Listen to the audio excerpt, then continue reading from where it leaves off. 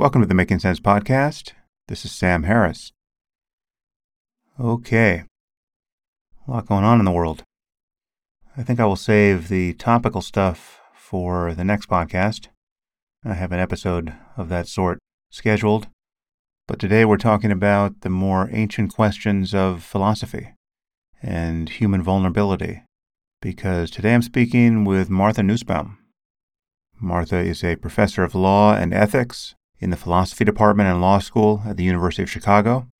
She has won many prizes, including the Kyoto Prize in Arts and Philosophy, the Berggruen Prize in Philosophy and Culture, the Holberg Prize, and these are among the prizes that are regarded as most prestigious for those who are not in fields eligible for Nobel Prizes. She has written more than 22 books, including Upheavals of Thought, Anger and Forgiveness, Not for Profit, The Monarchy of Fear, and most recently, Justice for Animals, Our Collective Responsibility. I've long been wanting to get Martha on the podcast. She's certainly one of the most well-regarded living philosophers, and we cover a lot in this conversation. It has the quality of a debate at points, especially in the second half. We talk about the relevance of philosophy to personal and political problems, the influence of religion, the problem of dogmatism, the relevance of Greek and Roman philosophy to modern thought, the Stoic view of emotions, anger and retribution, deterrence, moral luck, sexual harassment, the philosophical importance of Greek tragedy, grief, human and animal flourishing, what she calls the capabilities approach to valuing conscious life, the rightness or wrongness of moral hierarchies, what she calls the fragility of goodness, and other topics. And now I bring you Martha Nussbaum.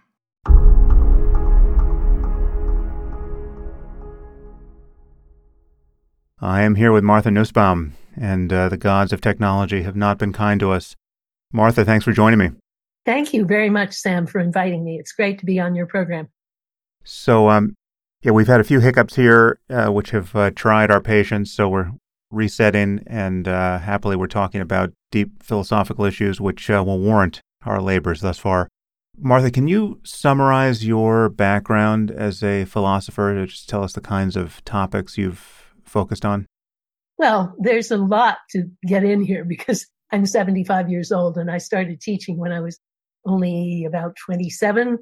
But the two big things that I've worked on in my career are, on the one hand, work on the emotions. What are emotions like? What role do they play in human life, both personal and political? And then the other is normative political philosophy. What is a minimally just society? What does it do for its people? And what is the right way of thinking about the things that a good society provides? But within that, there are a whole lot of other topics that squeeze their way in. First of all, the history of ancient Greek and Roman philosophy, including Greek tragedy. Second, the relationship between philosophy and literature, and more recently, between philosophy and music. The importance of the humanities for a decent public culture. Work on global justice and global society, focusing in particular on India and development projects in India.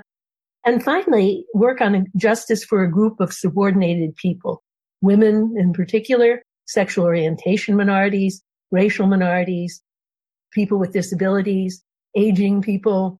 I have a recent book on aging, which of course I have a natural interest in. And finally, non-human animals. So all of those work their way into those two big topics.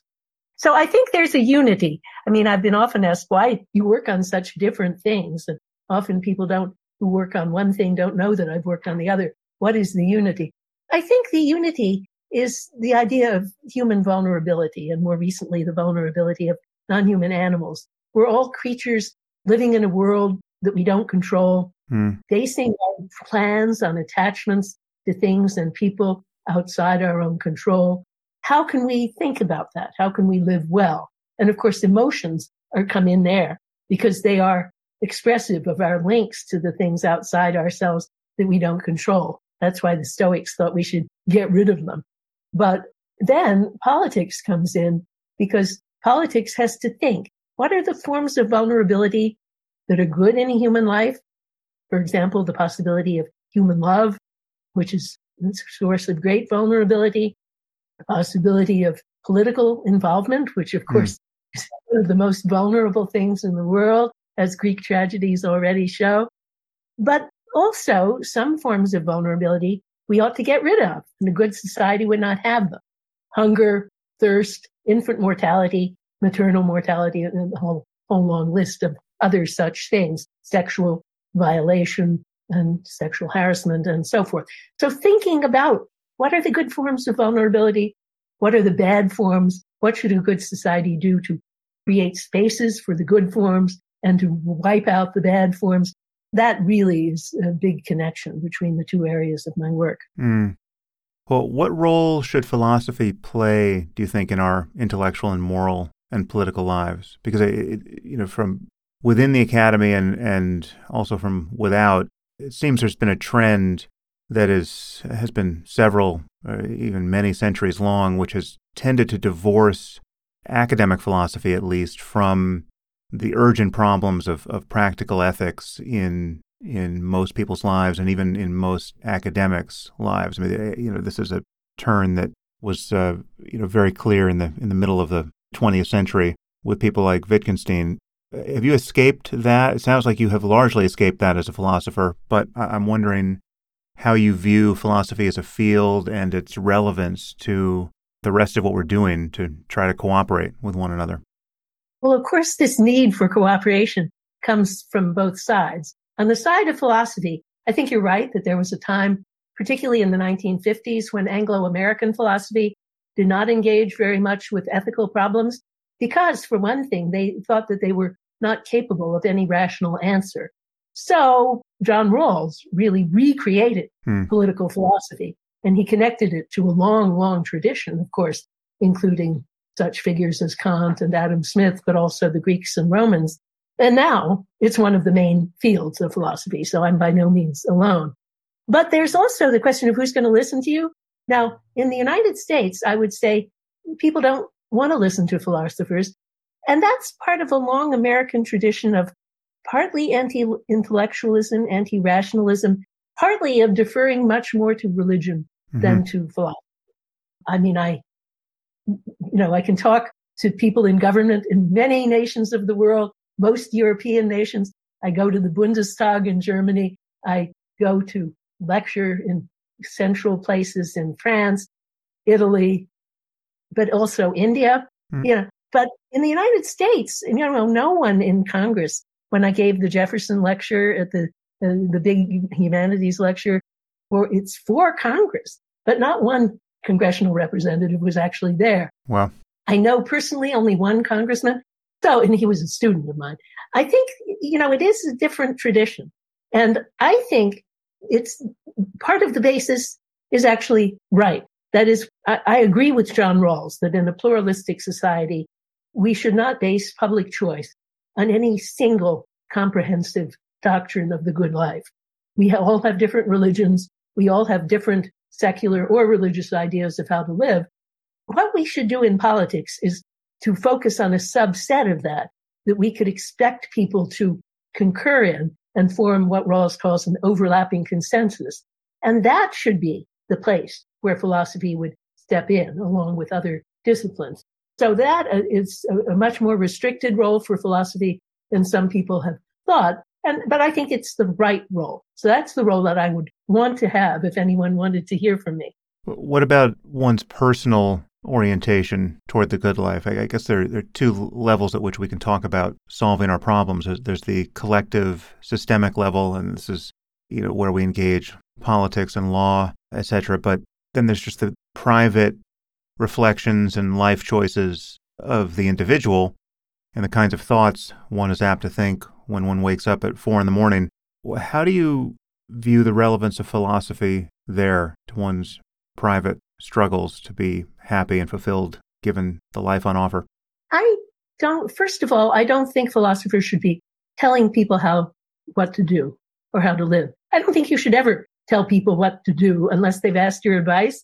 I think it's quite nosy and wrong to go around preaching to other people. I do think that philosophy can give advice on political discourse because we all have to talk together. And the language of philosophical argument is a very, very good language. Socratic reasoning, where we ask the origins of our beliefs and the basis of our beliefs. This has a big role to play in most people's lives because we have to reason together with people who have different religions. So when I teach, especially when I teach undergraduates, that's what I would focus on. That's where I think philosophy should give advice and should train people in certain modes of reasoning that they can use together. But, if they're evangelical Christians, they'll use that in political discourse, but in private, they'll do something completely different because they will not want to base their decision-making on rational argument. That's not what their religion teaches them. I happen to be a Reformed Jew, and that's a religion that is about as rationalistic as anyone could be. And so, of course, there's a great continuity between my personal deliberation as a Reformed Jew and my public deliberation. But that's not true for everyone. Catholicism is pretty rationalistic, but most forms of Protestantism believe that faith takes priority over reason. And I'm not going to tell people that that's wrong. That's none of my business. But I do think that in this country where we have many different religions, we got to learn how to talk together. And that is where I think philosophy has a place. But doesn't that presuppose that at least a certain willingness to divorce oneself from one's cherished dogmas in order to have this conversation across sectarian lines? I mean, what kind of conversation can mutually canceling dogmatists really aspire to have politically, if these are dogmas they really are willing to live and die for? Well, I think, first of all, it has to be on a narrow range of topics. You don't want to get into discussion of the ultimate fate of the soul after death. There's no point. It isn't part of the political problems that you're facing, and people will never end up agreeing on that. So you leave out certain topics, but it also should be, as it were, metaphysically thin, so you don't use notions that stir up endless controversy, like, do we have a soul or not? You try to find a neutral ethical language. And actually, the people who framed the Universal Declaration of Human Rights did a really good job on that because they realized they came from, let's say, a French Catholic was one of the leading architects. There was somebody from Egypt who was there. There was Eleanor Roosevelt who was there. There was somebody from China who was there. And they realized right away that they couldn't use the metaphysical language of any of their religious traditions. So they found the neutral language of human dignity, which they felt they could agree on. And that's why the human rights tradition has proceeded the way it has. We think about agreeing on the idea that all human beings have a fundamental dignity that must be respected by laws and institutions. But we leave it to the religions to say, how do we cash that out? Is it because we have an immortal soul? Is it just because we're on the earth? That's not the business of philosophy in the public sphere. Right. But it just seems to me that when it really matters, which is to say when push comes to shove, something has to give here. So you have various religious cultures that are, honor cultures effectively. And one can argue whether the honor part is, orthogonal to the actual religious tenets. I think in most cases you can't really argue that, although people have tried. I think the honor is built into many of the dogmatic beliefs. And so you have a notion that, let's say when a young woman gets raped, she has brought shame upon the family. And it's the sort of shame that in certain cultures and even subcultures in the West could cause her to be the victim of violence from her father or her brother or her husband. And so clearly we can't tolerate that politically in a developed society where we care about the vulnerable, and yet a significant portion of any society can argue that this is part of their deeply held religious worldviews to treat women this way. I'm just wondering how you would advocate we navigate moments like that, given the respect you have for people's religious beliefs and given your recognition that since there are so many diverse beliefs on offer, you have to negotiate sort of above all of those commitments in some way. I think you just have to forge ahead and see how far you can get. Most religious people are interested in living on terms of, on the one hand, religious freedom, and on the other hand, goodwill and cooperation with their fellow citizens. And the religions have evolved in keeping with that. Religions like my own have evolved, but also so too has Islam. Muslims in America do not try to enforce genital mutilation or any part of the honor code. Muslims in India, starting at independence, already had gone through a kind of reformation where Islam had become very rationalistic and very feminist.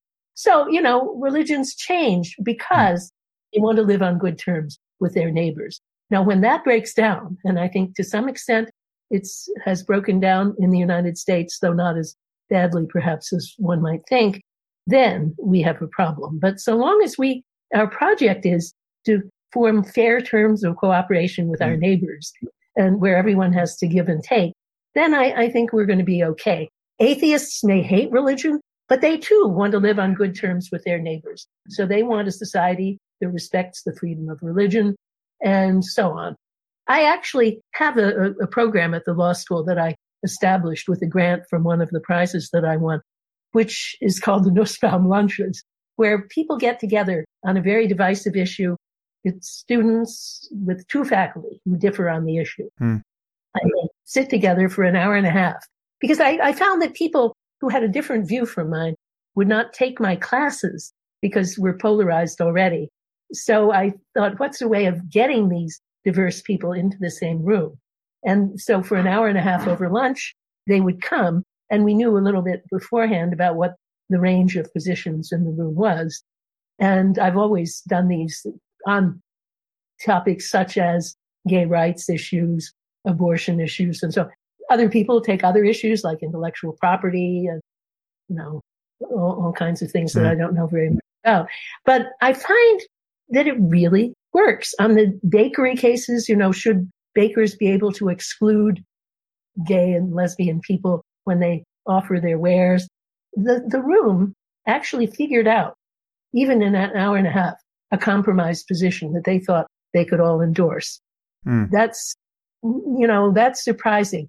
They don't always actually agree. So take the legalization of hard drugs, which is a hard issue, I think. And it's hard for me, and it was actually hard for the faculty member that I gave the thing with, because I think, although he's a so-called conservative, he's really a libertarian, and so he was more interested in the legalization of hard drugs than I am. And, it was very hard for us, but we worked through it, and we tried to think, well, what are the set of solutions that's really on the table? And the students were very helpful in that setting. And everyone learned a lot because I didn't really know much about the data on hard drug use. Then a couple of months ago, we gave one on abortion. Now then, the wife of my faculty colleague, and she is herself on the left, she said, this is never going to work. This is where the Nussbaum lunches break down. But I knew that there were a lot of students I knew in the room, and I shaped the discussion in the beginning by calling on a student of mine who was, I knew, a Roman Catholic, but I knew she was also a particularly subtle and respectful person. And she began by saying, well, I used to be a part of these anti-abortion groups, but I felt that they were too narrow, that they were too hysterical, and I dropped away from that, and here's why. And so she went on. And then it really did open up the room to a much wider set of positions. There were Jews who said, in my religion, the fetus is just like water, so we have to be respected when we want abortion rights. And then there were some Catholics who did not drop away from the anti-abortion groups, but they listened. And they were surprised to hear me say that Aquinas thought abortion was permissible up till the 6th month. They learned stuff that they didn't know before. And later, that one most conservative in the room came up to me in the elevator and she said, I want to thank you. So I think the minute that people know that they're respected and that they're listened to, we have a little wedge in the door where we make progress. Might have something to do with what you're serving at those lunches. Maybe we need a cookbook. Yeah, I don't eat because I just can't eat when I'm talking. But I think usually I try to get it to be vegan food, but I don't know whether it always is. That's what my money pays for, because of course I donated money for this, but what can they spend money on? Everyone wants to come. So I think that it's pretty good food. Yeah, I know you've spent a lot of time on ancient philosophy, Greek philosophy, in particular Aristotle, I believe. But can you summarize the contributions of perhaps Plato and Aristotle to our thought currently? I mean, just how much do we owe these two men at this point?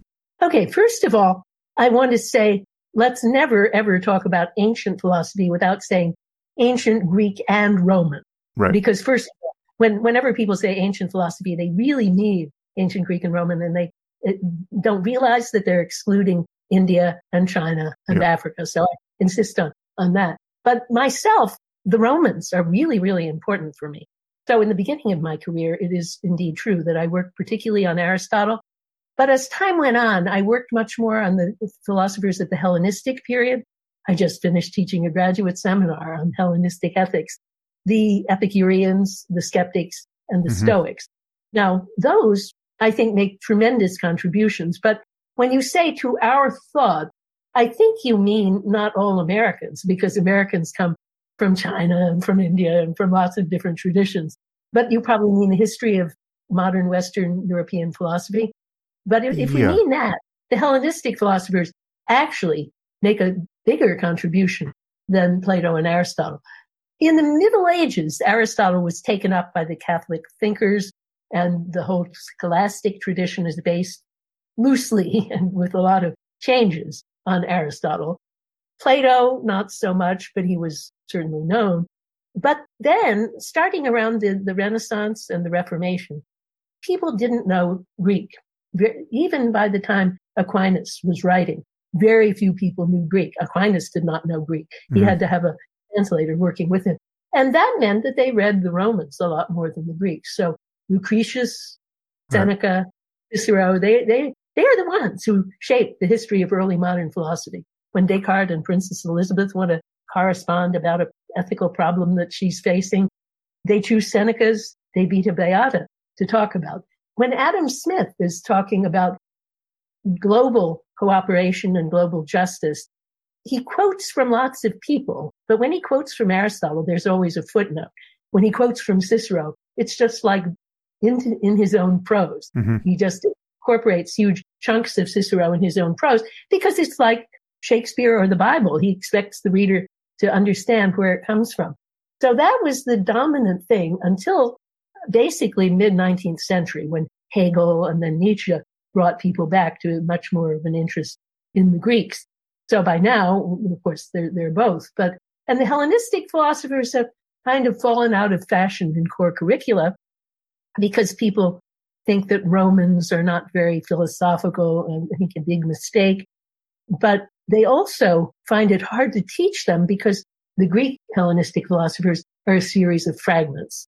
And the fragments are fragments of very important works that were lost. I mean, Greek Stoicism invented propositional logic, which we all use and rely on.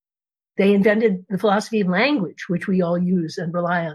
But nobody teaches that because it's a series of fragments. So the ones that survive in whole works are Seneca and Cicero. But it's not easy to teach philosophy to undergraduates with those texts because the arguments are not very clearly disengaged from the rhetorical purpose of the work. So anyway, they're not as widely taught, which I think is a great pity.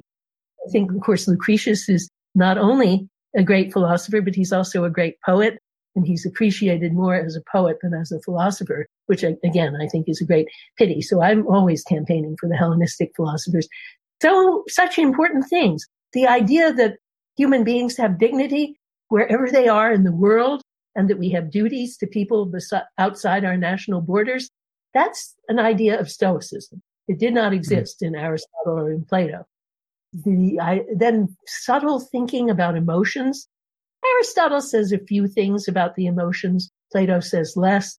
But really, it was the Hellenistic philosophers that they made that a huge topic. They had elaborate treatises on the emotions. Again, some of that is just fragments, but we're lucky to have big fragments of Chrysippus's work on the emotions. And then Seneca, Cicero, they have very lengthy works of their own on emotions. So we know quite a lot about what they thought about that. And that's the basis for all of my work on emotions. Yeah, well, I'm glad you mentioned the Stoics. I thought, we'll probably talk about this when we talk about emotions, but I thought you were not such a fan. In fact, I think you might have said as much a few minutes ago, not such a fan of their view on the emotions. But as you may or may not know, Stoicism is very much in vogue, especially outside the academy now. There's just this resurgence of interest in the Stoics, including people like Marcus Aurelius and obviously Seneca, and there are several popular authors who have written a lot about the Stoics of late. And people are applying the tenets of Stoicism, such as they are, to their lives in very much the way I was asking you about a few minutes ago, just not so much as a framework through which to view our political projects, but much more a framework through which to view one's personal collisions with the vicissitudes of life. So maybe just let's talk a bit about Stoicism specifically, and maybe some of the reservations you have about it. A fundamental distinction I want to introduce. What the Stoics said when they said what emotions are. What is their form? What is their shape? What is their origin? And then they're completely separate is the normative view they take about whether we should have them, whether we should get rid of them, and so forth. Right. So I actually think the first is they're deeply insightful and mostly correct, although that their view needs to be adjusted. But on the second, I think they're just dead wrong. Not totally wrong, but quite wrong. And the people who write about Stoicism today don't make that distinction for the most part. A lot of the work that you're talking about really doesn't do serious work on Stoicism. So if your listeners want a really good book, there's a recent book by my former student, Nancy Sherman, a really excellent philosopher, which tells what she thinks the Stoics were really on about, what the normative tenets of Stoicism are, and what is the part that we can take seriously. And she criticizes a lot of this other work. So I would strongly recommend that book to anyone who really wants to know. Correct. It's written for a general audience. But anyhow, no, what I'm interested in is what they think emotions are.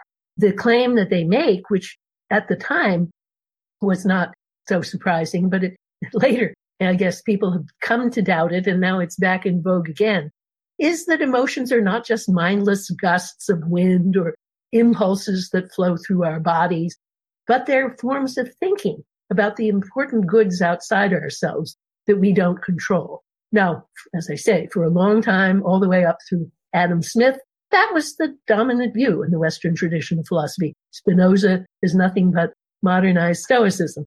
But then along came both Hume and William James, and they created a much more irrationalistic view of emotions, such that they're mere impressions recognized by the way they feel without any cognitive content. And that view held sway in England and the United States, while on the continent, Sartre, who stuck to the more original Stoic view, had a lot more to say about emotions. So for a long time, the philosophy of emotions was very arid. But then a group of psychologists noticed that it actually, the Humean view, doesn't explain the behavior of animals or humans either. There's a great psychologist named Richard Lazarus who said we really have to go back to the Greeks, because we're now on the wrong track. And so that work and work by other later psychologists put us back on the right track. And then more recently, work by biologists who study the emotions of animals. The great primatologist Frans de Waal has a new book on this called Mama's Last Hug. Mama is a chimpanzee. Anyway, he says by now, everyone agrees that emotions involve thought about the world. And the person he gives most credit to, and I think a very extraordinary person, is the neuroscientist Antonio Damasio.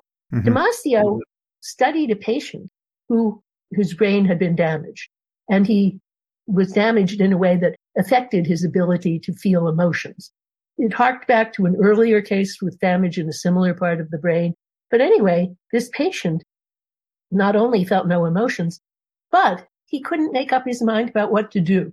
He scored very high on IQ tests. He could play chess and so, but he couldn't tell what he was going to do next because nothing stood out as mattering more to him than anything else. And so from this, Damasio developed the view, which the Stoics already had, that emotions are responses to things to which we ascribe great value out there in the world. And they evolved, well, and of course, the Stoics didn't believe in evolution, but Damasio did. They evolved to help steer us in the world. So an animal needs to know what is the bad out there. And so fear informs the animal. Here's a big bad thing. You better get out of there.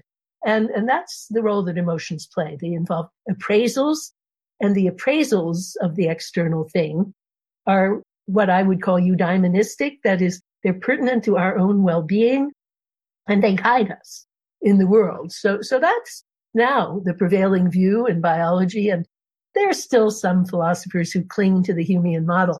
I teach a course called Emotions, Reason, and Law, and I've taught it for now about 15 years. When I started, there were people whom I could assign as modern Humeans.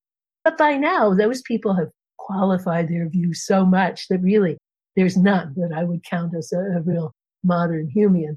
Because, biology is something everyone has to pay attention to. And the biologists are saying with one accord, emotions involve thought. So that's where we are today. And the Stoics have, won the battle, as it were, against the Humeans. Yeah, well, but back to the norms of Stoicism, which it sounds like you distrust, at least with respect to certain emotions.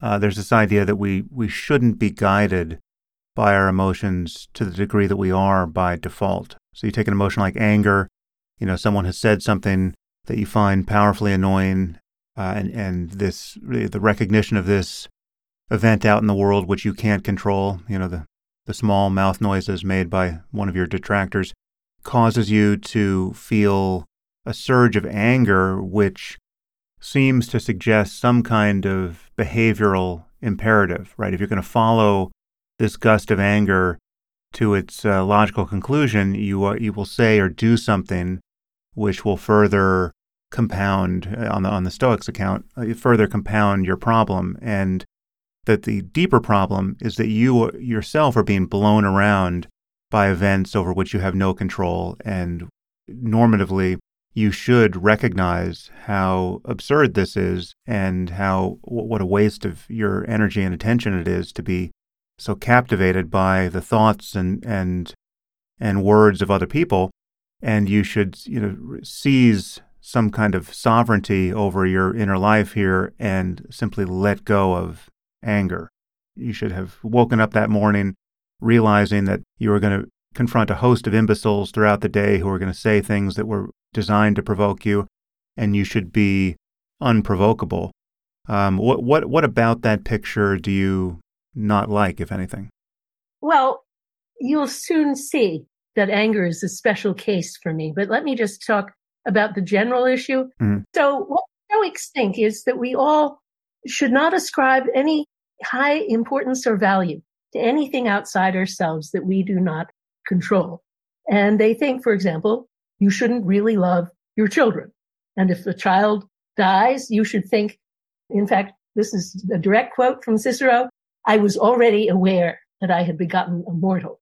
Now, what I think is there are some things to which people ascribe great importance outside themselves about which the Stoics are right. For example, we probably shouldn't ascribe much importance to reputation or gossip and things like that. And a lot of the examples that the Stoics use are of that kind, because Roman society, people were getting very wrought up over, Seneca meditates at the end of each day. He got all wrought up because the doorman was rude to him. Mm-hmm. Somebody seated him at the wrong table and so on. But I think, it's very important to love. And the Stoics don't make room for love. They just don't. They think that we should have attachment only to our own rational being, and that can never be damaged. So, of course, we don't have to have fear in that connection or grief. And so there's no place for fear, no place for grief, and that we should care for one another in a rational way. But if one person dies, not an occasion for grief. The community can be based on a kind of rational goodwill. And this is, I think, wrong. I think deep love always causes some problems in political life, for sure. It causes problems in anyone's life, but the right thing is not to get rid of it. So I do not think that we should or could get rid of love and therefore not of fear, but we can calibrate them and think, when is this fear justified? Am I fearing too much or for the wrong reasons? All of those things. But now anger. Okay, so anger is usually defined in this tradition as not only involving the thought that you have been wronged by somebody, but the thought that it would be right to take some kind of retribution or retaliation against that person. So it includes the desire for either revenge or retaliation as a part of what anger itself is. Mm-hmm. Now, what I say, and I came to this realization later, it was when I was working on my Locke lectures for Oxford that I gave in 2014. And so it's in my book, Anger and Forgiveness, in 2016. I had not talked much about anger before that. I had talked mostly about grief and love and the ones that I particularly like. But anger, I just sort of, it slipped by me and I included it in lists. But when I began to actually work on it and think about the damage done by retributive wishes, I came to the conclusion that this wish for payback, which is very influential in both personal life and political life, is not only counterproductive, but it's actually a form of kind of empty, magical thinking. People think, oh, my child has been killed. Well, if I make sure that this offender gets the death penalty, then that will pay back, and then things will be even in the cosmos. The cosmic balance will be struck. And it doesn't do anything to assuage the grief, and it doesn't do anything to make a world in which fewer crimes would occur. So while I think punishment is often justified, I think the reason for which it's justified is never backward-looking retribution, which does no good and is empty, but rather it's always forward-looking. That can include reform of the offender. It can include deterrence of the offender, deterrence of other people, and it can also include expression of society's most important values. But that's all forward-looking. So there is a kind of anger that I sort of give a name to, because I think all of the ordinary words are unclear as to which type they're talking about, which I call it transition anger, an anger that faces forward and says, well, that was outrageous. Now let's see what we can do about that. That should not happen again. And that kind, I think, is very, very important. And since we're on Martin Luther King's birthday today, I want to point out that he made that distinction. I only discovered that he made it later, after I had kind of invented it myself. But he made exactly that distinction. He says there's one kind that's kind of retaliatory, backward-looking, and it does no good. And he interestingly says it's not revolutionary. And I think he's absolutely right, because you can't have a revolution if you're just looking behind you. You have to look forward. And of course, his speeches include many injunctions to a kind of transition anger, because he points to the outrageous things that racism has done. But he then turns to what can we do about it? And we have to face the future, he always says, in a spirit of hope, faith, and love. And then he quickly says, I don't mean romantic love, and I don't mean you have to like the people, but I mean the kind of love that sees in that person a possibility of change. And that's the kind of love that he preached. So, that's what I said in Anger and Forgiveness, and I say it again. So I think anger is unusual in the sense that the Stoics are more right about that than they are about other things, but they don't do it for the right reasons. Yeah, that's interesting. Yeah, I think I hit upon a similar distinction in shades of anger. You use the word in describing it. I think of a distinction between personal anger and what I would call moral outrage. And the outrage is this transitional, forward-looking response, which is obviously a close cousin of anger. It may, in fact, be just anger in one of its modes, but it has as its object not retaliation or retribution, but stopping whatever ongoing harms can be stopped and making the world better. But it does have this divisive energy of recognizing in a very visceral way that certain things out in the world are unacceptable and shouldn't be tolerated. But it's the transitional part is in the mode that the intolerance of the unacceptable takes going forward, and whether that is a vengeful, backward-looking, magical attempt to settle a score or if it's actually a forward-looking attempt to just make the world a better place. There's some other emotion. Go ahead. I want to say that there are a lot of people who do make the distinction, but they still like the retributive. Mm-hmm. If you look at the field of law, the justification of punishment, I would say the majority of people in the United States think that retribution is the primary justification for punishment. The deterrence people have been around ever since the British utilitarians. The utilitarians thought that deterrence was the only rational purpose of punishment. So people like Bentham and Beccaria. And then, of course, they argued that the death penalty makes no sense. But most people today, both the lay public who love retribution and the legal thinkers who still cling to retribution.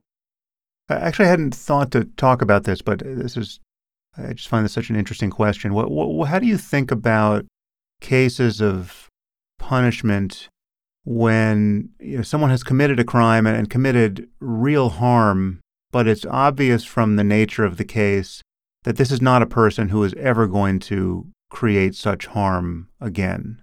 So that you can't tell yourself the story that this person belongs in prison because of all the harm they may yet do other people.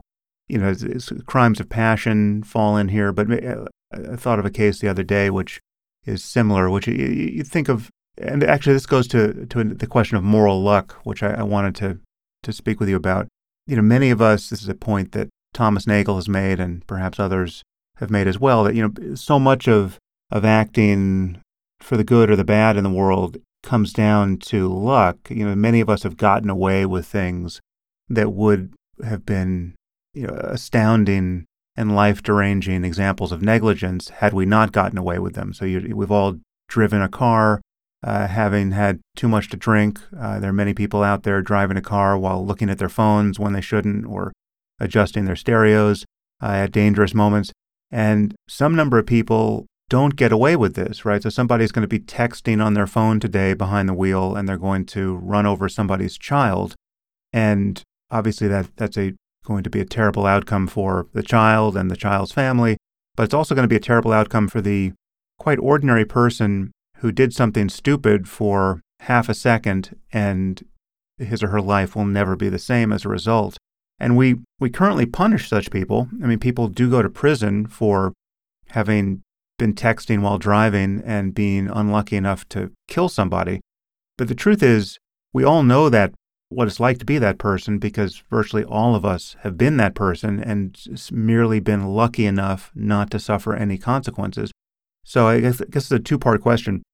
How do you think about punishment in cases like that when it's obvious that in the case of the person who is texting while driving, that person's already suffering the punishment of the damned because they killed someone's child when they were just looking at their phone, and these are, let's stipulate, completely ordinary, well-intentioned people who just did something stupid. This person's life is never going to be the same. Now we're going to put them in prison, presumably just to make an example of them and to hopefully deter other people from texting while driving. But it strikes me as a morally questionable, or at least interesting case, because we know this person is not, this is the last person who's going to be texting while driving ever again. And we know their life has already been ruined by what has occurred.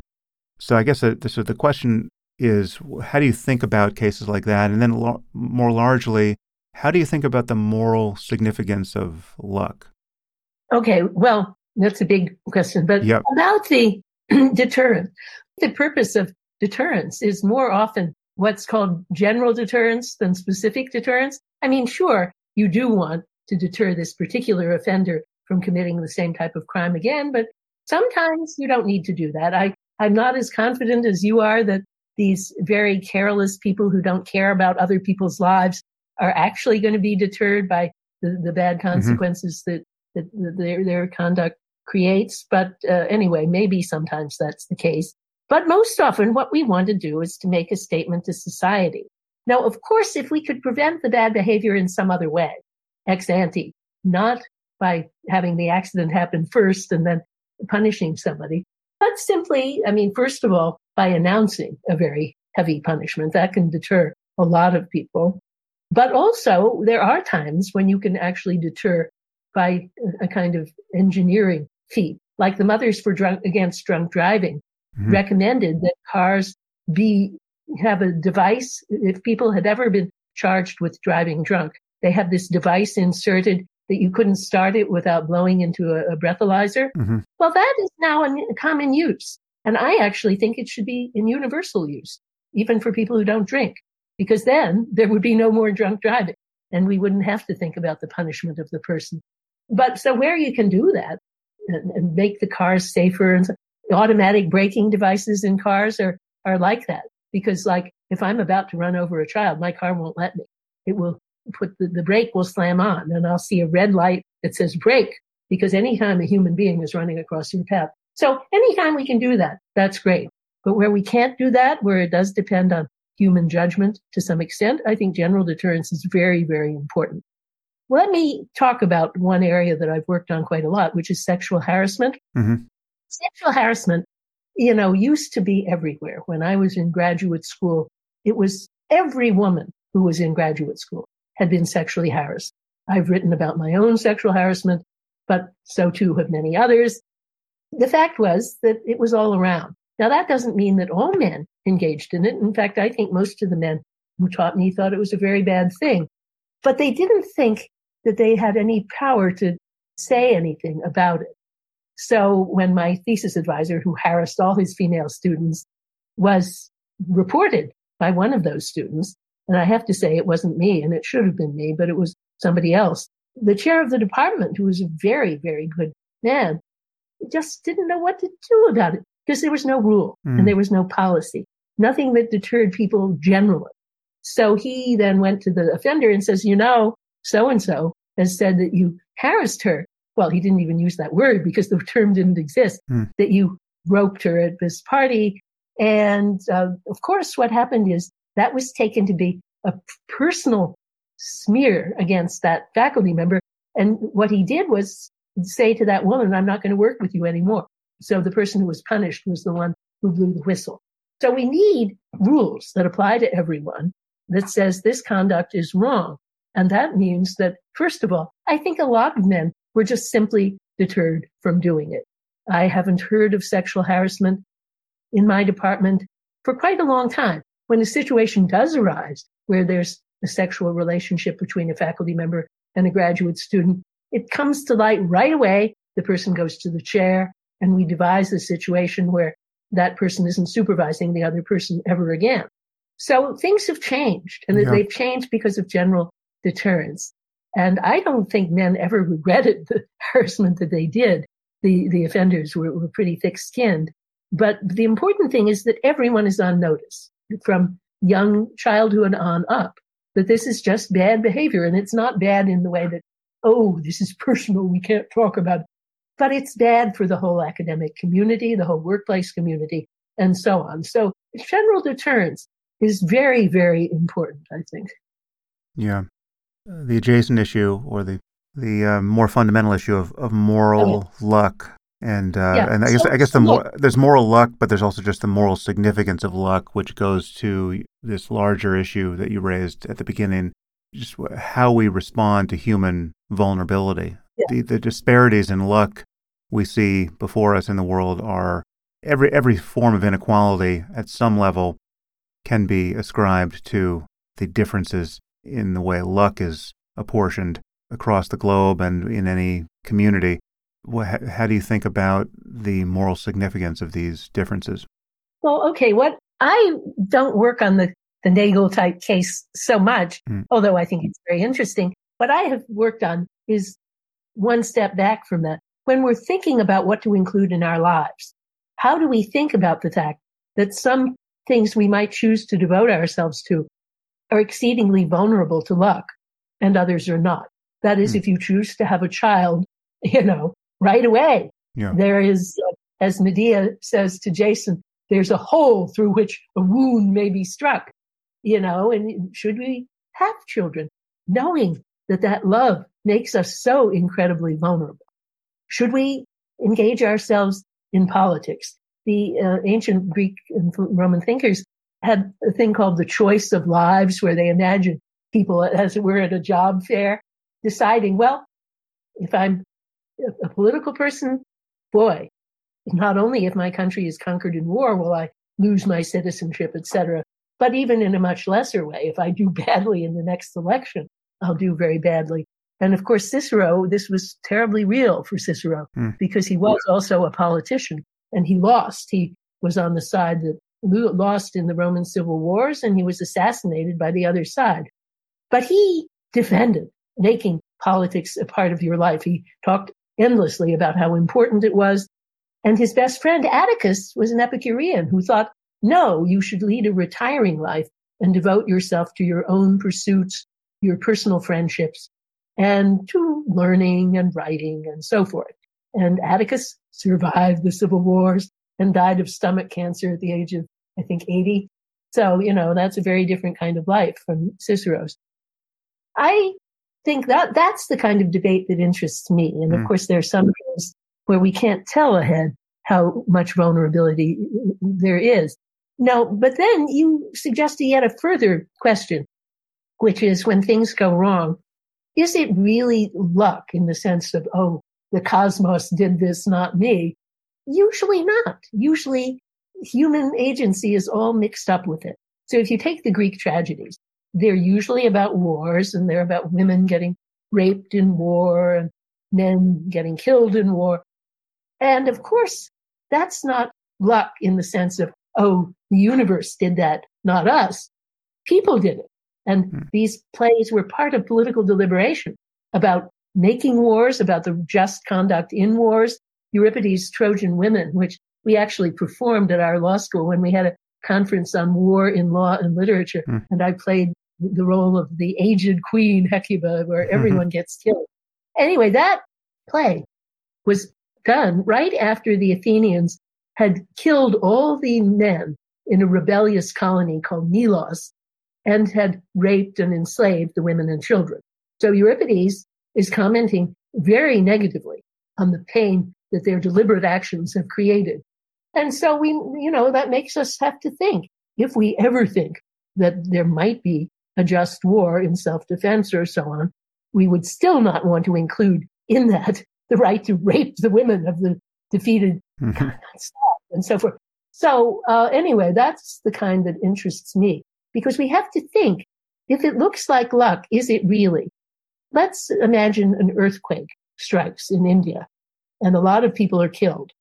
Well, they're not killed just by nature. They're killed in the middle of that by inadequate housing, flimsy housing, the lack of the enforcement of housing codes that exist, and so on and so on. A similar earthquake in San Francisco does not cause the same damage because of different political arrangements. So this comes to your question about inequality. Very often, people are vulnerable to what's called luck because of political inequality. They get more diseases, they're vulnerable to more diseases, and then, of course, when they do get the diseases, they don't get very good health care. And there might be some cases where a person gets all the health care and still dies. I think that was true of my daughter who died in 2019. But, they did what they could and they just didn't know exactly what the problem was and they figured it out only on the autopsy. But plenty of people in her situation would not have gotten that far. They would have died because of inadequate health care. So yes, then we have to think how what we call luck is a way of washing our dirty hands from inequality that we've created. Yeah, no, I guess what I'm calling luck subsumes all of that, at least in every present instance. I mean, no one has decided to be born in India, and so that all of the disparities in the quality of engineering and infrastructure between India and the United States are, those who inherit those inequalities it is a matter of luck. But of course, there's something we can do about all that, and it's how we respond to those inequalities and whether we feel some kind of moral imperative to cancel these disparities in luck. I mean, that goes to our ethics and our politics, and I think you and I would agree about all of that. I just wanted, you mentioned your daughter died in 2019. I don't know that if you want to talk about that at all, if there's any insight you've gleaned from that's relevant to our conversation so far, I'm wondering if you want to include it here, because it's not the way things should be, obviously, as has been observed many times before, and it has to be an extraordinary and shattering experience. So I'm wondering, did that do anything to your view of the kinds of topics we've been discussing? Or is there any relevance of philosophy and your views on emotions in how you've dealt with the aftermath of that? Well, I'll tell you, someday, and I'm still too close to it now, I want to write a book about the relationship between Greek tragedy and a real tragedy. I teach a course on how different philosophers see the ethical significance of Greek tragedy. Kind of starts with Plato and ends with Bernard Williams. And so I want to use that material and then go back and forth between that and my own experience of my daughter's illness and her death. And that I've been keeping a journal. And, it's very voluminous now, so I'll have to figure out what parts of it I would actually use. But that's a way off because I have to have a little more distance. I think I'm beginning to get there. But what I've been doing in the meantime, my daughter was a lawyer for animal rights, and we had co-authored 4 papers on the subject of the rights of dolphins and whales, and where she supplied the law and I supplied the philosophy. She worked for an NGO called Friends of Animals. And she already knew that I was planning to take this material and then other ideas of mine and write a whole book about the capabilities approach and animal rights. And she had read drafts of a couple of chapters.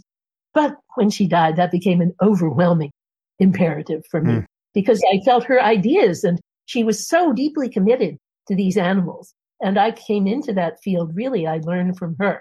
I didn't write about that before I knew what she was up to, and I learned so much from her. So I thought, well, she's gone, but I can at least make her commitments live on and hopefully do some good in the world that she would have wanted to have done. So that's the new book. And, I really, really meant that. And I want to do good with that book. And a lot of ideas are in it. Just to tell our listeners, that book is Justice for Animals. And perhaps we can close on that topic. I guess we can also talk about human flourishing as well. But how do you think about human and animal flourishing? You did mention the concept of eudaimonia at one point, and you've also used this phrase, the capabilities approach. How do you think about this question of the well-being of conscious creatures? And I think you and I probably agree that consciousness, or sentience, I think sometimes you use the term, is the bright line between those systems we can and should care about, and the clockwork that's happening in the dark that isn't the appropriate focus of moral concern. Well, of course, there are a lot of people who do great work on animals and animal welfare and animal rights, and all credit to them. Where I thought I could come into this debate is that people are using philosophical and theoretical approaches in crafting their practical and legal strategies. And in my view, they're not the best ones. So, for example, there's one approach that's very prominent in U.S. courts, which I call the so like us approach. It's used by the Non-Human Rights Project, which says, well, there are a few animals who are very like human beings, and we should carve out a special place for those, in particular great apes and elephants, in law, and give them special rights and call them persons. Now, that, first of all, it just leaves out all the other animals who are suffering terribly, but it also just seemed to me the wrong reason to give a benefit to an animal because of us, because they happen to be like us. Well, it's not even biologically correct, actually, because there are a lot of animals who have abilities we don't have, and we have a harder time making peace than the apes. We can't navigate by magnetic fields like the birds. So it's just biologically a mess. But particularly, we should do things because of who they are, not because of us. Then there are the utilitarians. Now, of course, I have great respect for them. Peter Singer is a leader and a wonderful radical leader in the movement for animal rights. But they're stuck with a very narrow view of both human beings and animals, namely that pain is the one big bad thing, and that pleasure or satisfaction of preferences is the one big good thing. Now, to me, that's too flat, because what human beings need is a lot of different stuff, and animals too. They might get by with no pain in a zoo of a humane sort, but what they need is a lot of big space to move around in. If they're elephants, they need a group of their own species to associate with, which in the case of dolphins will be 35 to 40 dolphins. Elephants, a large matriarchal group with wandering males that meet up with them on occasion. And so this is just left out. And I think it gives a much narrower view of what we ought to do. Singer might think he could squeeze that all into the space of pain, but I just think it doesn't work.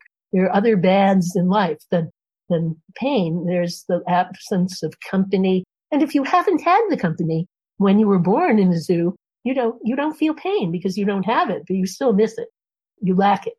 And so anyway, I thought the capabilities approach does much better because it says a minimum of justice for both a human creature and another kind of animal creature is to get up to a threshold level on some special spaces or opportunities for the choice of actions, which that's what capabilities are, that are valuable in that kind of life. So for human beings, it's one thing. For a dolphin, it will be different. But I think they kind of overlap in a lot of areas. So all need protection for health, for bodily integrity, for the opportunity to choose your path in life, for affiliations of specific kinds with other species members and with different species too. So anyway, I think for each species of animal, there should be a set of goals, the capabilities that we should protect for them. And then for the humans, we do the same thing. So it's really just mapping the human approach onto the different forms of life that animals have. And of course, we don't know enough to do it now, but we have to call on the scientists who often have lived years and years with a particular type of animal. Barbara Smuts has lived with baboons for 3-4 years. So she knows the baboon form of life, and she and others like her could make the list for baboons. There are elephant scientists who have already made such a list for elephants. And so we go on for each species. And then we try to think, what do we have to do to deliver that? Now, of course, it's different with different kinds of animals. Where you dig in, I mean, with companion animals, we can expect local laws, city laws, state laws to do most of the work. With wild animals, if they're confined to a nation, of course, the nation's laws can do a lot of that work. But a lot of them, like whales, are crossing borders all the time. So then we have to call on what are by now the really deficient and underdeveloped resources of international law. So I talk about each of those in the book. Yes, this capabilities approach, it's different from the narrow analogy to similarity to humanness, but it still suggests a similar hierarchy of moral concern where a cricket is less worthy of our concern than a whale or an elephant or a No, not at all. It doesn't? It is absolutely non-hierarchical. It just says each one gets what that one needs. But there's no better or worse in it. But just, I mean, intuitively, I mean, I think of this as kind of the windshield test of, you're driving home and a bug hits your windshield.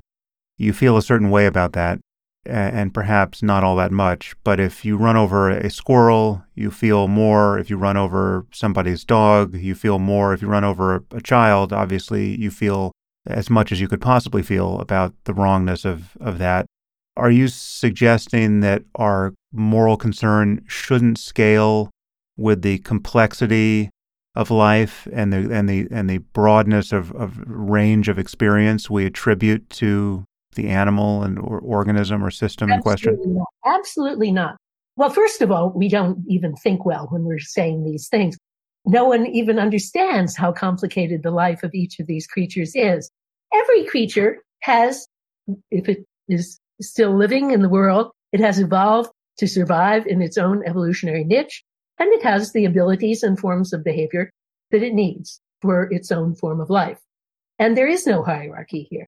Of course, people think hierarchically. That's why the Non-Human Rights Project thinks they have to think hierarchically in order to persuade judges. But if we start with an empty and defective approach, then it's going to continue to produce defective results. No, and now I do think that there's a lower boundary. I think a creature has to be sentient, which is to say capable of feeling pain, but that includes much more. It includes a subjective point of view on the world. That, I think, is necessary for being a subject of justice rather than some other type of environmental concern. We should be concerned for plants, but I don't think you can do injustice to a plant because it's just not the sort of thing that's striving. I talk in the book about what justice means, and I think injustice is wrongful thwarting of a sentient being's striving. But what if we knew, but Martha, what if we knew that crickets were sentient in the sense that there is something that it's like to be a cricket? We know that they're not. So that's one thing. Insects are not sentient. But wait. Then what do you mean? I'm using sentience as a synonym for conscious. But sentience is something that scientists can find through experiment. There are many. I've read tons of science for this book. It's a scientific question. It's not an ethical or imaginative question. Fish have now been decisively shown to be sentient. There are a couple of insects, bees in particular, about which there's some doubt. But most scientists think they're not sentient. But for the vast majority of insects, they agree totally that they're not sentient.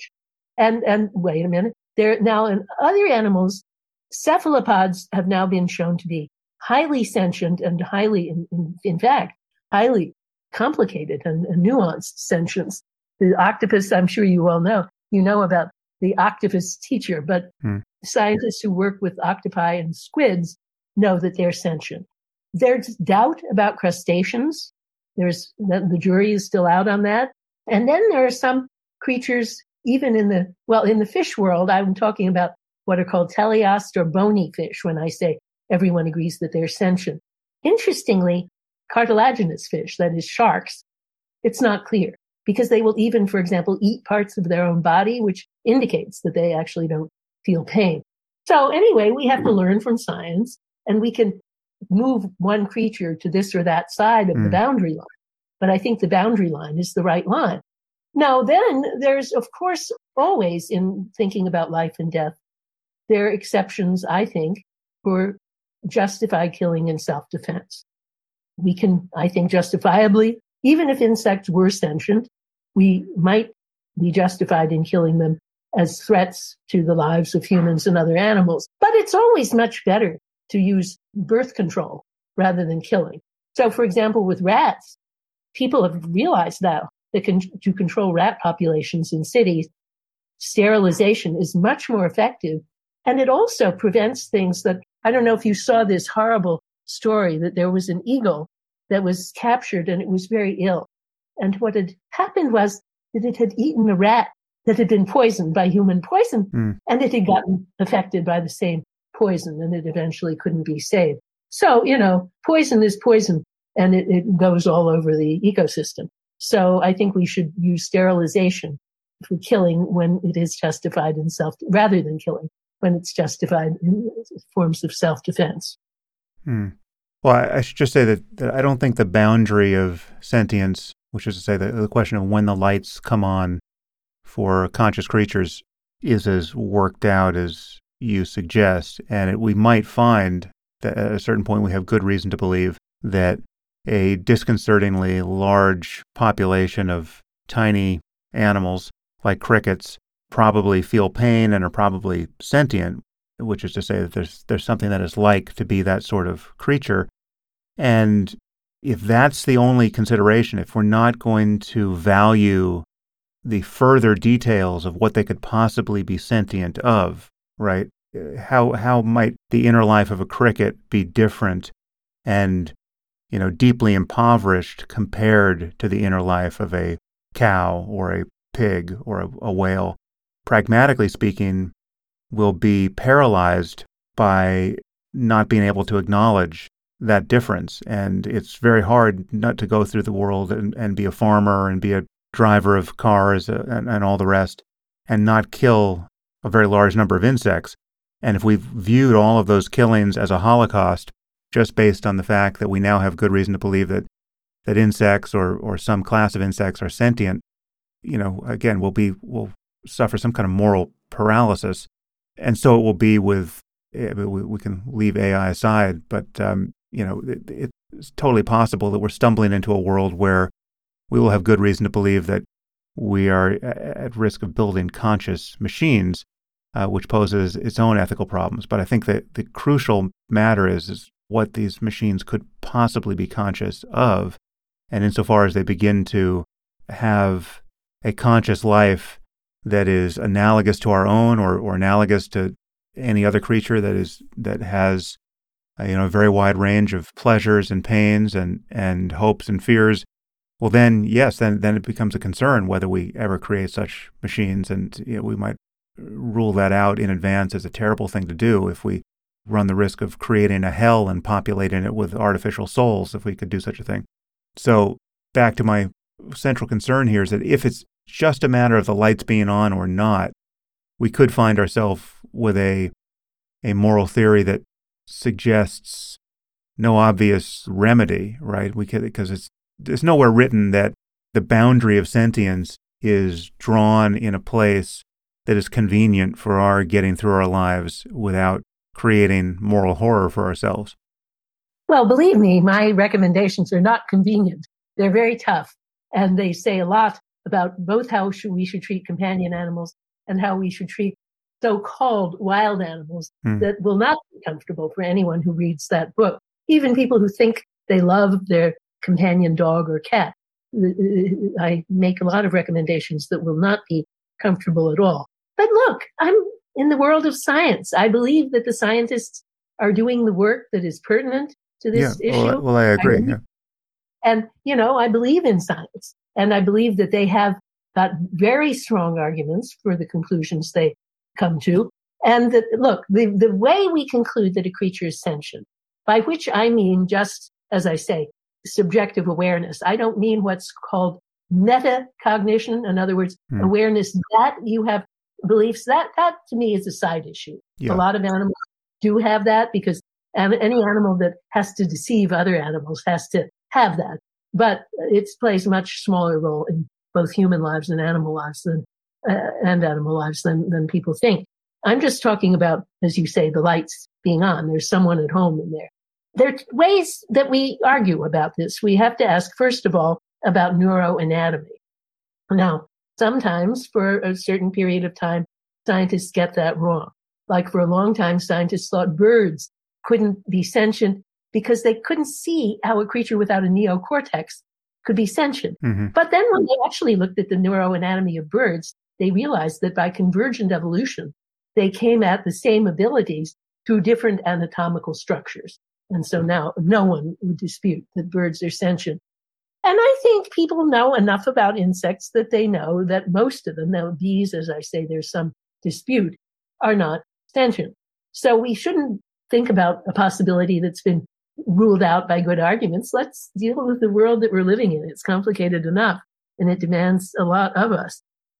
So I think it would be interesting to speculate, but I think what you're really saying is that the only way to save ourselves from being in some horrible swamp is to start ranking and ordering the creatures. And to me, that's just a non-starter. How would we rank them? How would we say, oh, this creature would be better if it had X?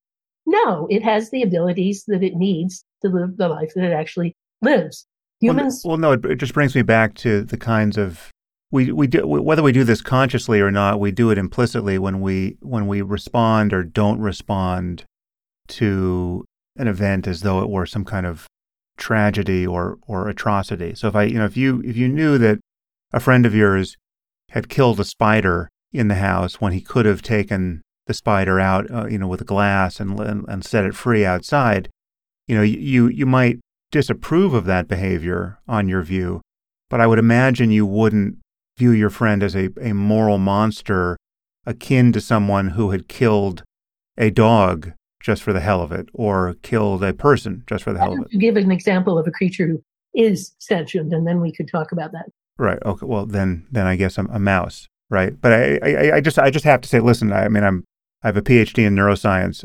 I just have to say that the neurobiological implications of differences between crickets and mice have not been fully worked out with respect to the question of where consciousness arises in this world. It just hasn't happened. So if the discourse of science on those particular creatures changes, then a creature can move from one side to the other of the line.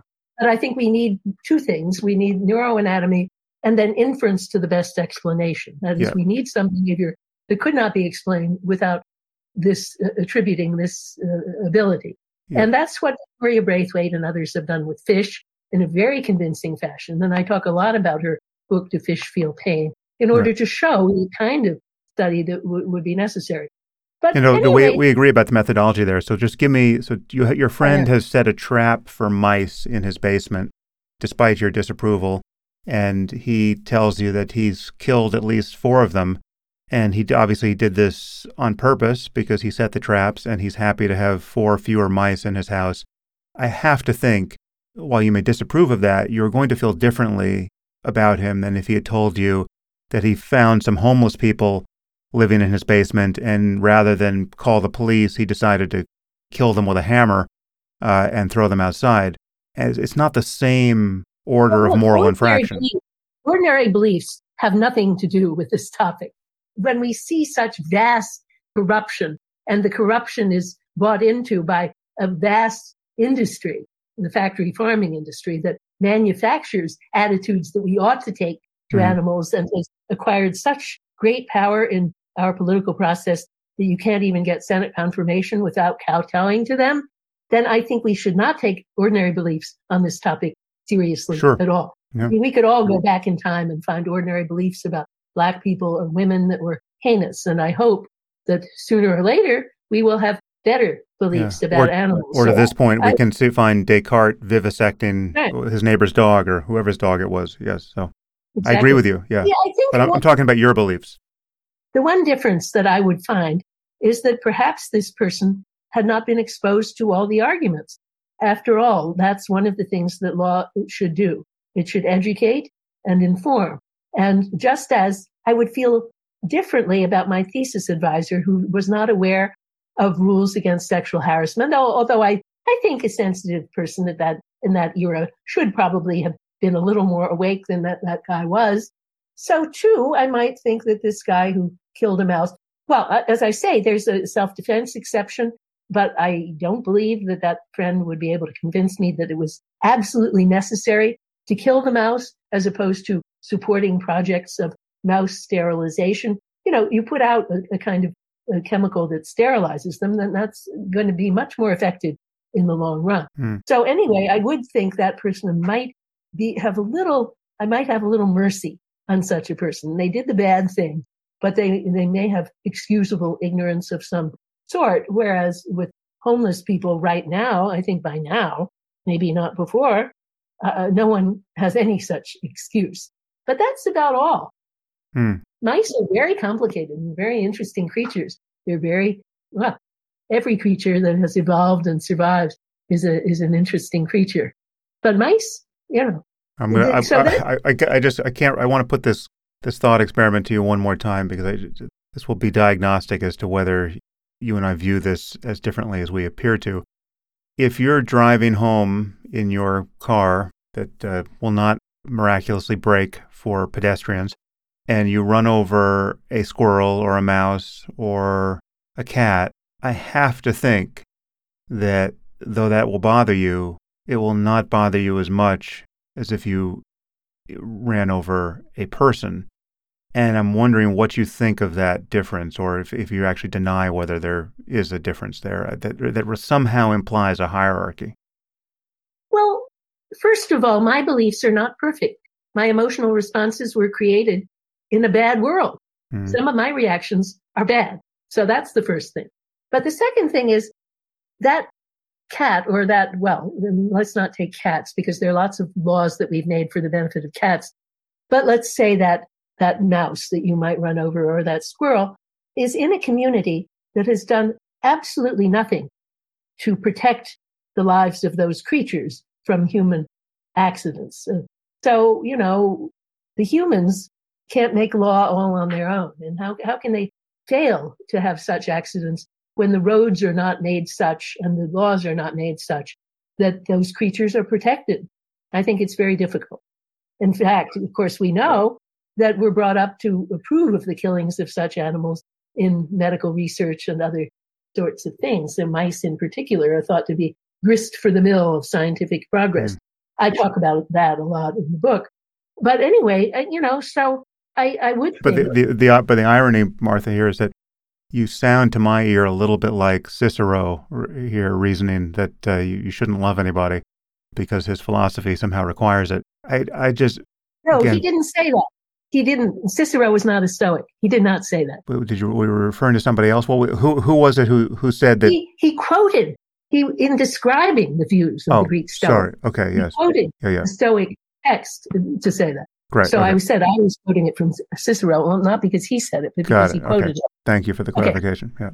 But it sounds, so just, there's a similar level of counterintuitive detachment from the ordinary emotional response, which I think you would have, but I feel is philosophically justified, but it is justified by recourse to some implicit hierarchy here, which takes as its object the different life experiences and capacities and capabilities of the different species in question. I mean, if I run over a squirrel, I have some intuitive sense, which I don't think is totally erroneous, of just how wide the horizons are for a squirrel and what it doesn't include. And it doesn't include hoping to live long enough to see its children graduate from high school, right? There's just that there's a web of moral connections and aspiration and happiness and suffering that it doesn't participate in by virtue of being a squirrel. And yet the human I could have run over does. And the people who care about that human, I suspect, exist. Whereas the friends and family of the squirrel are probably not capable of thinking all that much about that individual squirrel. Well, actually, it's not true. There are many studies of grief in animals. Yeah, I mean, I would price that in. I mean, by comparison with a person and a community of people, I would say. You're just talking about how we feel. And I've already said we feel wrong, the wrong ways. We've been brought up in a speciesist society, and we feel that we're superior. Now, of course, the connections you're talking about with grandchildren and so on, those exist in human life because they're an important part of human life. But they would not be important for a squirrel. A squirrel is not worse off because the squirrel doesn't do that. A squirrel has exactly what it needs.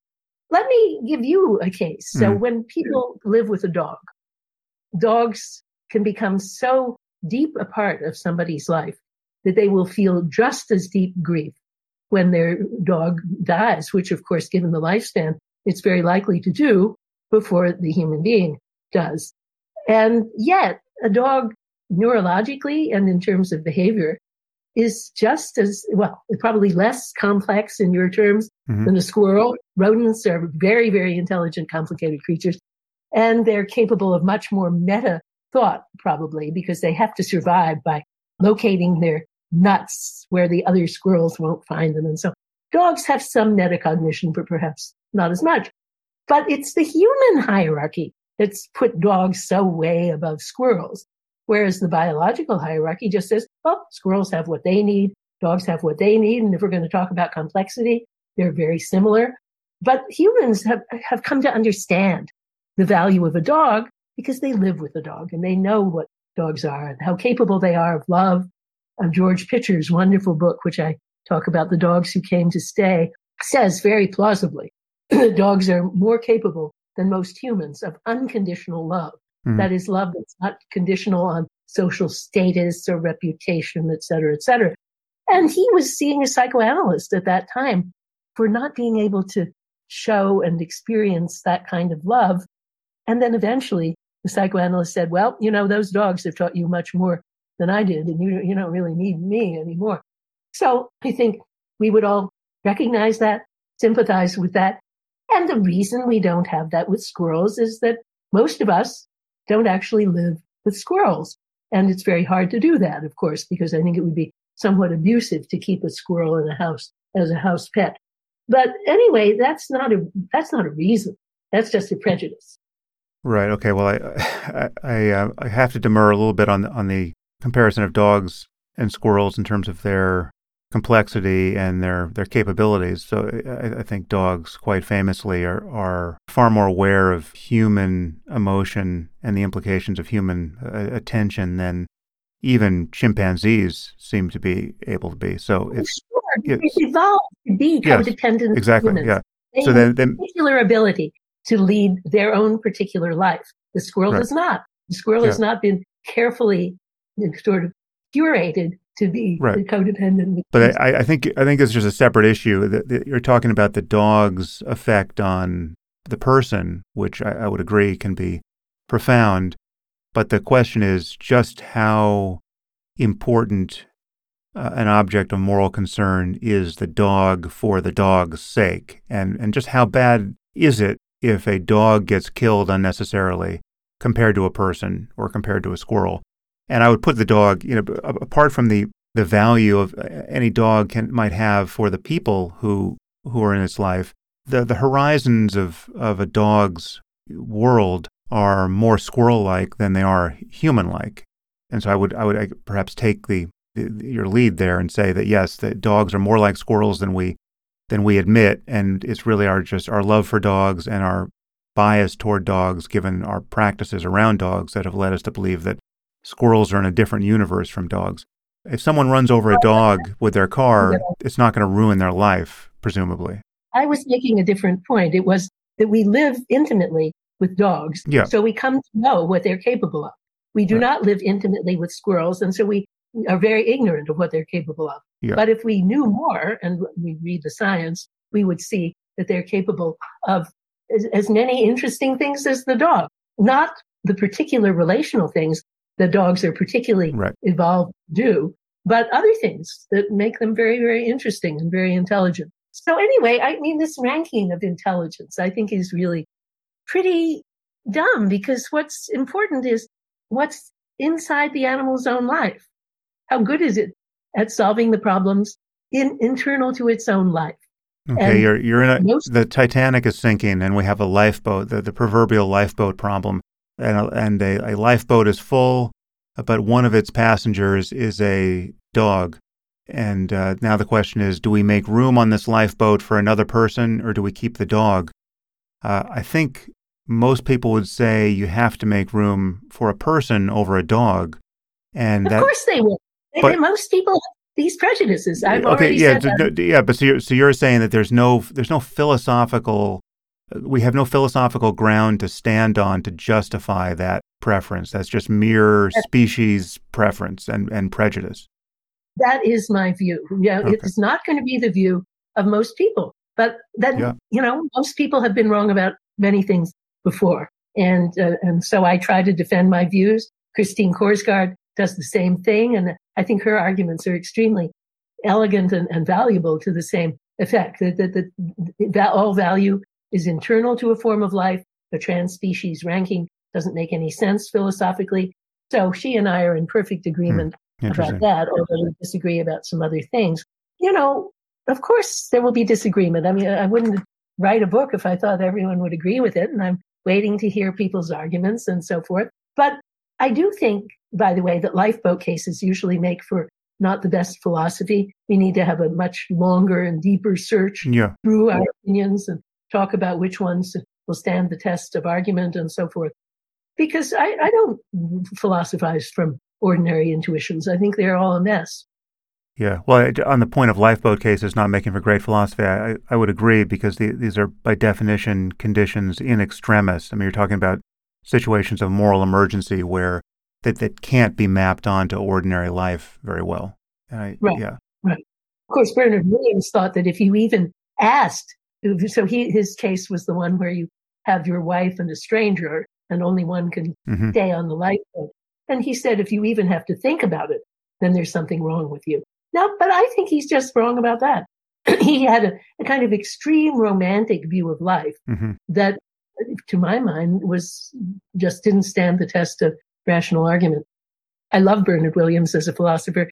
He was one of my greatest influences, but part of the influence of a teacher is to, generate counter arguments. Is to be wrong. Not to be right, but he was right about something. But I mean, to make one think, do I really believe that? No, here's my counter argument. And the best, I think, teacher-student relationships are like that. And my other most important, well, I won't say teacher because he didn't officially teach me, but he was a senior colleague when I was a junior colleague, was John Rawls. And I agree with a lot of what he did, but quite a lot I don't agree with. And Frontiers of Justice was all about my differences from Rawls, but the things that I think are right are also very substantial. Okay, so finally, Martha, I just wanted to ask you about a phrase that appears in your work, the fragility of goodness. Well, what do you mean by that?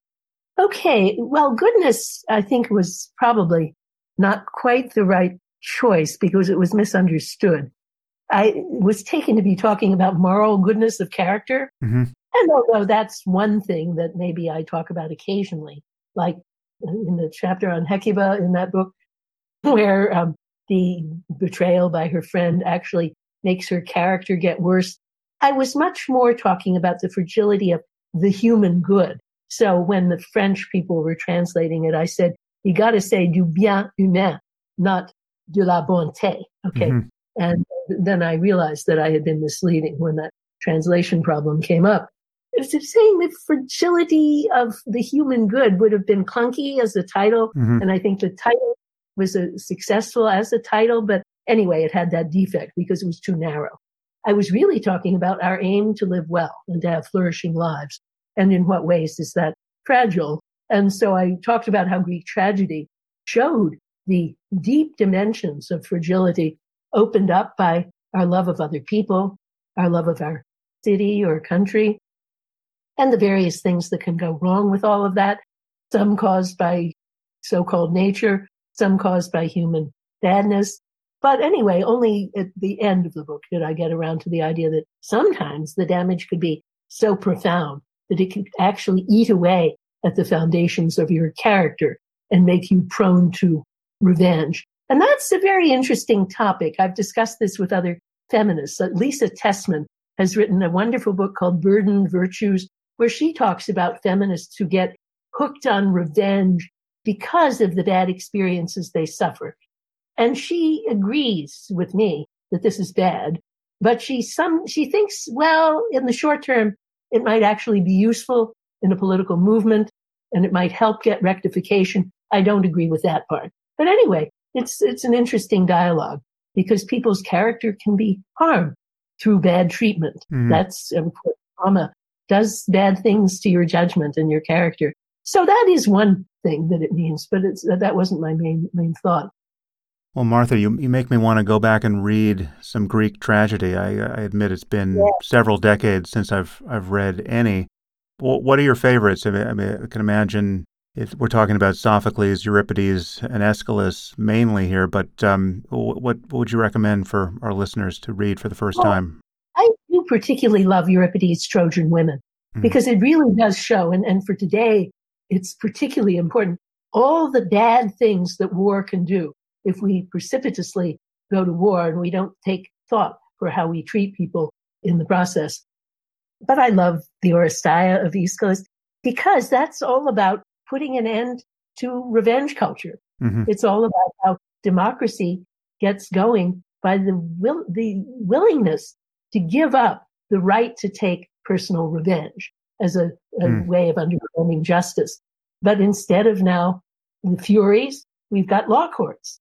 And so I think it's not exactly tragic because it's a very happy ending, but it is, of course, a tragic trilogy that began with some really awful things. But I really like the idea that flawed though our political institutions are, they really have hope inside them. That is the hope of ending a certain way of dealing with people by personal revenge.